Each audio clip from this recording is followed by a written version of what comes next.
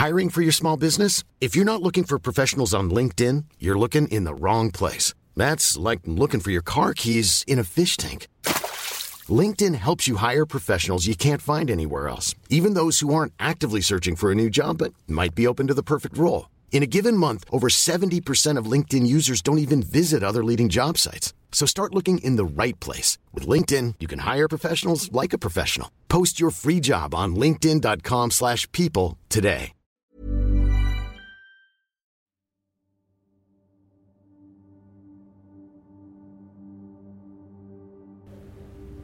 Tiap hari selalu ada banyak hal yang terjadi.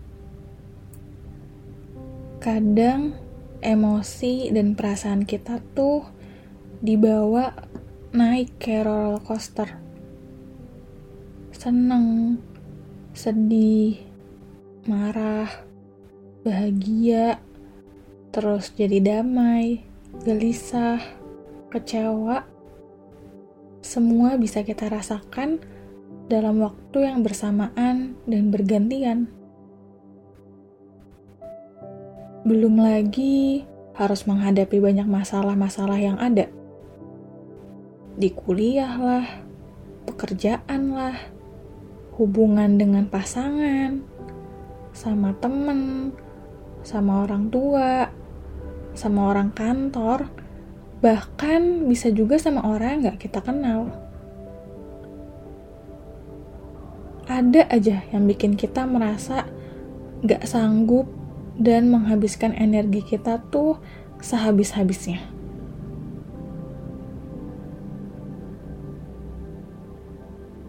Bayangin kalau misalkan kita kayak gitu setiap hari tanpa benar-benar bisa mengekspresikan atau mengeluarkan emosi kita dengan cara yang baik. Karena nih, kalau misalkan kita diemin atau kita mengeluarkan emosi kita dengan cara yang salah, bukannya selesai masalahnya, bukannya kita bisa jadi lebih baik, tapi semuanya malah bisa jadi tambah runyam, tambah kacau di luar kendali kita. Adanya kita semakin stres. Makanya menurutku penting banget untuk kita bisa coping with our emotion. Kita perlu tahu cara yang tepat untuk mengatasi dan mengeluarkan emosi kita.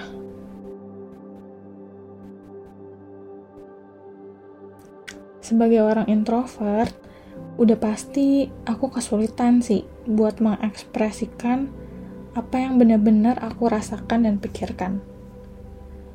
Semuanya biasanya aku pendam, atau malah aku berusaha melupakan. Tapi kadang ternyata yang aku rasa udah baik-baik aja gitu, gak baik-baik. Hingga akhirnya aku berusaha untuk coba ambil waktu sendiri dan mengeluarkan emosi tersebut. Sebenarnya cara paling utama buat melakukan hal itu adalah menulis atau journaling. Tapi waktu kita nulis, berarti kita tuh harus jujur sama diri kita, sama perasaan kita, dan harus berani membahas apa yang sebenarnya kita alami, apa yang sebenarnya kita rasakan. Tapi kadang ini terlalu berat buat aku yang masih dalam proses memahami apa yang sebenarnya aku rasakan atau aku alami.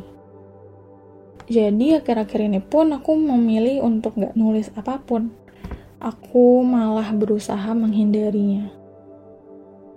Terus sebelumnya mungkin aku juga sering cerita kalau misalkan aku suka jalan-jalan sore gitu kan, keliling komplek untuk memproses perasaan dan pikiran aku. Karena saat kita jalan atau mungkin olahraga kecil, fokus kita tuh jadinya fokus sama tubuh kita. Sehingga pikiran kita pun jauh lebih jernih, kita bisa mikir dengan lebih baik, Terus perasaan kita pun yang tadinya bad mood bisa berubah jadi lebih enak gitu. Namun kadang waktunya juga nggak tepat, atau mungkin badannya terlalu capek untuk harus melakukan kegiatan yang banyak gerakannya. Nah, kita juga bisa dengan mengeluarkan emosi kita, menenangkan pikiran kita, tanpa harus membahas atau mengungkit masalah dan perasaan yang lagi kita alami. Dan ini yang lagi sering aku lakukan.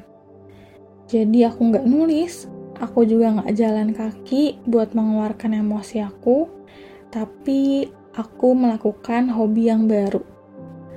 Hobinya apa? Aku lagi suka main Lego sama ngelukis. Ya sebenarnya aku nggak jago-jago banget ngelukis. Makanya aku pakai lukisan yang ada angka-angkanya gitu kan. Terus aku juga main Lego yang mini block gitu, yang karakter-karakter lucu gitu. Dan itu lumayan buat aku fokus dan terasa hilang dari dunia masalah dan emosi yang gak terkendalikan gitu. Terus biasanya kalau ngelukis atau nyusun Lego tuh bisa cuma sampai 1 atau 1,5 jam. Tapi setelah itu rasanya puas. Pikirannya juga jadi lebih jernih.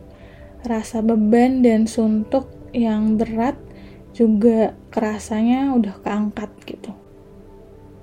Dan aku gak harus memaksakan diri aku untuk coba memproses perasaan yang aku aja gak ngerti. Emosi yang kayaknya belum siap untuk aku hadapi.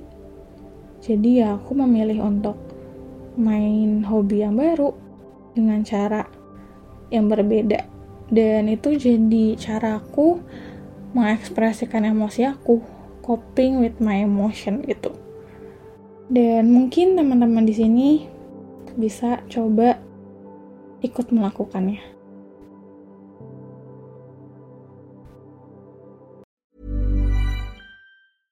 Imagine the softest sheets you've ever felt. Now imagine them getting even softer over time. That's what you'll feel with Boll & Branch's organic cotton sheets. In a recent customer survey, 96% replied that Boll & Branch sheets get softer with every wash. Start getting your best night's sleep in these sheets that get softer and softer for years to come. Try their sheets with a 30-night guarantee. Plus, get 15% off your first order at bollandbranch.com. Code BUTTERY. Exclusions apply. See site for details.